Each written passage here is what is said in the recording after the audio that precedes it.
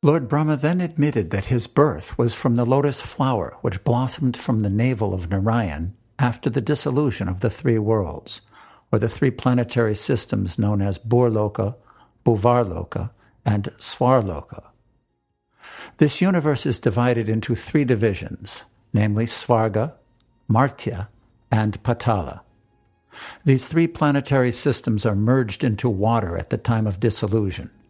At that time, Narayan, the plenary portion of Krishna, lies down in the water, and gradually a lotus stem grows from his navel, and from that lotus flower, Brahma is born.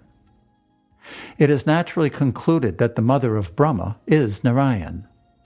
Because the Lord is the resting place of all the living entities after the dissolution of the universe, he is called Narayan. The word Nara means the aggregate total of all living entities, and Ayana means the resting place. The form of Garbhodakshaya Vishnu is called Narayan because he rests himself on that water. In addition, he is the resting place of all living creatures. Besides that, Narayan is also present in everyone's heart, as it is confirmed in the Bhagavad Gita. In that sense also, he is Narayan, as Ayana means the source of knowledge as well as the resting place. It is also confirmed in Bhagavad Gita that the remembrance of the living entity is due to the presence of the Supersoul within the heart. After changing the body, a living creature forgets everything of his past life. But because Narayan, the Supersoul, is present within his heart, he is reminded by him to act according to his past desire. Lord Brahma wanted to prove that Krishna is the original Narayan, that he is the source of Narayan, and that Narayan is not an exhibition of the external energy, Maya, but is an expansion of spiritual energy. The activities of the external energy, or Maya, are exhibited after the creation of this cosmic world, and the original spiritual energy of Narayan was acting before the creation. So the expansions of Narayan, from Krishna to Garbhodakshaya Vishnu, from Garbhodakshaya Vishnu to Kshirodakshaya Vishnu, and from Kshirodakshaya Vishnu to everyone's heart, are manifestations of his spiritual energy. They are not conducted by the material energy. Therefore, they are not temporary. Anything conducted by the material energy is temporary, but everything executed by the spiritual energy is eternal. Lord Brahma reconfirmed his statement establishing Krishna as the original Narayan. He said that the gigantic universal body is still resting on the water known as Garbhodaka. He spoke as follows. This gigantic body of the universe is another manifestation of your energy. On account of his resting on the water, this universal form is also Narayan, and we are all within the womb of this Narayan form. I see your different Narayan forms everywhere. I can see you on the water. I can feel you within my heart. And I can also see you before me now. You are the original Narayan. My dear Lord, in this incarnation you have proved that you are the supreme controller of Maya. You remain within the cosmic manifestation, and yet the whole creation is within you. This fact has already been proved by you when you exhibited the whole universal creation within your mouth before your mother Yasoda. By your inconceivable potency of Yoga Maya, you can make such things effective without external help. My dear Lord Krishna, the whole cosmic manifestation that we are visualizing at present is all within your body. Yet I am seeing you outside, and you are also seeing me outside. How can such things happen without being influenced by your inconceivable energy?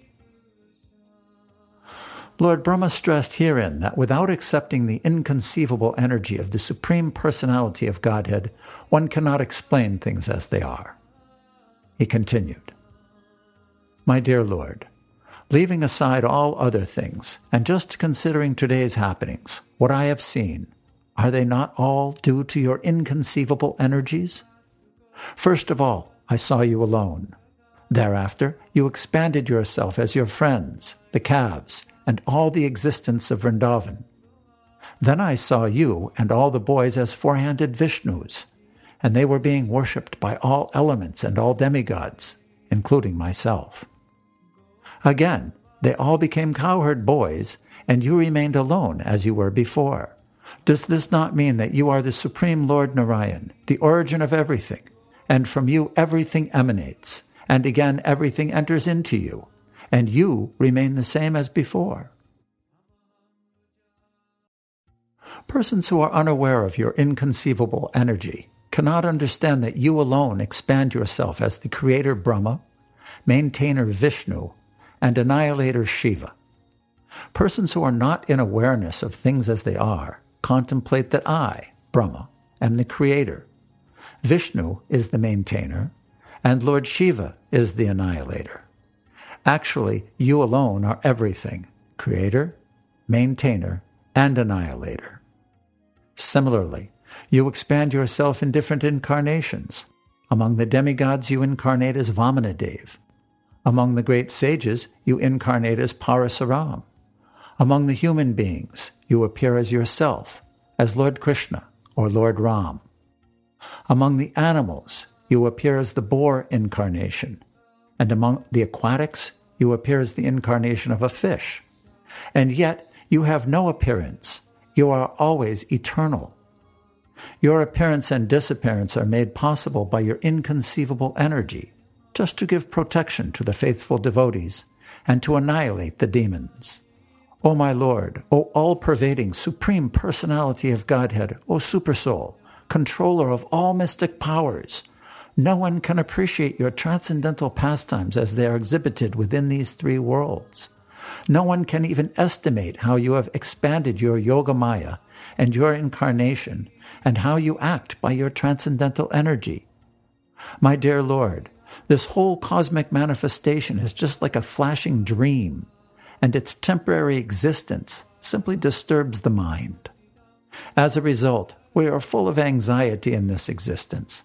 To live within this material world means to simply suffer and to be full of all miseries. And yet, this temporary existence of the material world appears to be pleasing and dear on account of its having evolved from your body, which is eternal, full of bliss and knowledge. My conclusion, therefore, is that you are the Supersoul, Absolute Truth, and the Supreme Original Person. And although you have expanded yourself in so many Vishnu forms or in living entities and energies, by your inconceivable transcendental potencies, you are the Supreme One, without a second. You are the Supreme Supersoul. The innumerable living entities are simply like sparks of the original fire. Your Lordship, the conception of the Supersoul as impersonal is wrongly accepted because I see that you are the original person. A person with a poor fund of knowledge may think that, because you are the son of Maharaj Nanda, you are not the original person, that you are born just like a human being. They are mistaken. You are the actual, original person. That is my conclusion. In spite of your being the son of Maharaj Nanda, you are the original person, and there is no doubt about it. You are the absolute truth, and you are not of this material darkness. You are the source of the original Brahmajyoti, as well as material luminaries. Your transcendental effulgence is identical with the Brahmajyoti. As it is described in the Brahma Samhita, the Brahmajyoti is nothing but your personal bodily effulgence. There are many Vishnu incarnations and incarnations of your different qualities, but all those incarnations are not on the same level. You are the original lamp. Other incarnations may possess the same candle power as the original lamp, but the original lamp is the beginning of all light. And because you are not one of the creations of this material world, even after the annihilation of this world, your existence will continue. Because you are the original person, you are therefore described in the Gopala Tapani, as well as in the Brahma Samhita, as Govindam Adipurusham. Govinda is the original person, the cause of all causes. In the Bhagavad Gita also it is stated that you are the source of the Brahman effulgence. No one should conclude that your body is like an ordinary material body. Your body is akshara, indestructible. The material body is always full of threefold miseries, but your body is Satchit Ananda Vigraha, full of being, bliss, knowledge, and eternity. You are also Niranjana, because your pastimes, as the little son of Mother Yasoda, or the Lord of the Gopis, are never contaminated by the material qualities. And although you exhibited yourself in so many cowherd boys, calves, and cows, your transcendental potency is not reduced. You are always complete. As it is described in the Vedic literature, even if the complete is taken away from the complete, supreme absolute truth, it yet remains the complete supreme absolute truth. And although many expansions from the complete are visible, the complete is one, without a second. Since all your pastimes are spiritual, there is no possibility of their being contaminated by the material modes of nature. When you place yourself subordinate to your father and mother, Nanda and Yasoda, you are not reduced in your potency. This is an expression of your loving attitude for your devotees. There is no other competitor or second identity than yourself. A person with a poor fund of knowledge concludes that your pastimes and appearance are simply material designations. You are transcendental to both nescience and knowledge, as it is confirmed in the Gopala Tapani. You are the original Amrita, the nectar of immortality, indestructible. As it is confirmed in the Vedas, Amritam Shaspatam Brahme. Brahman is the eternal, the supreme origin of everything, who has no birth or death.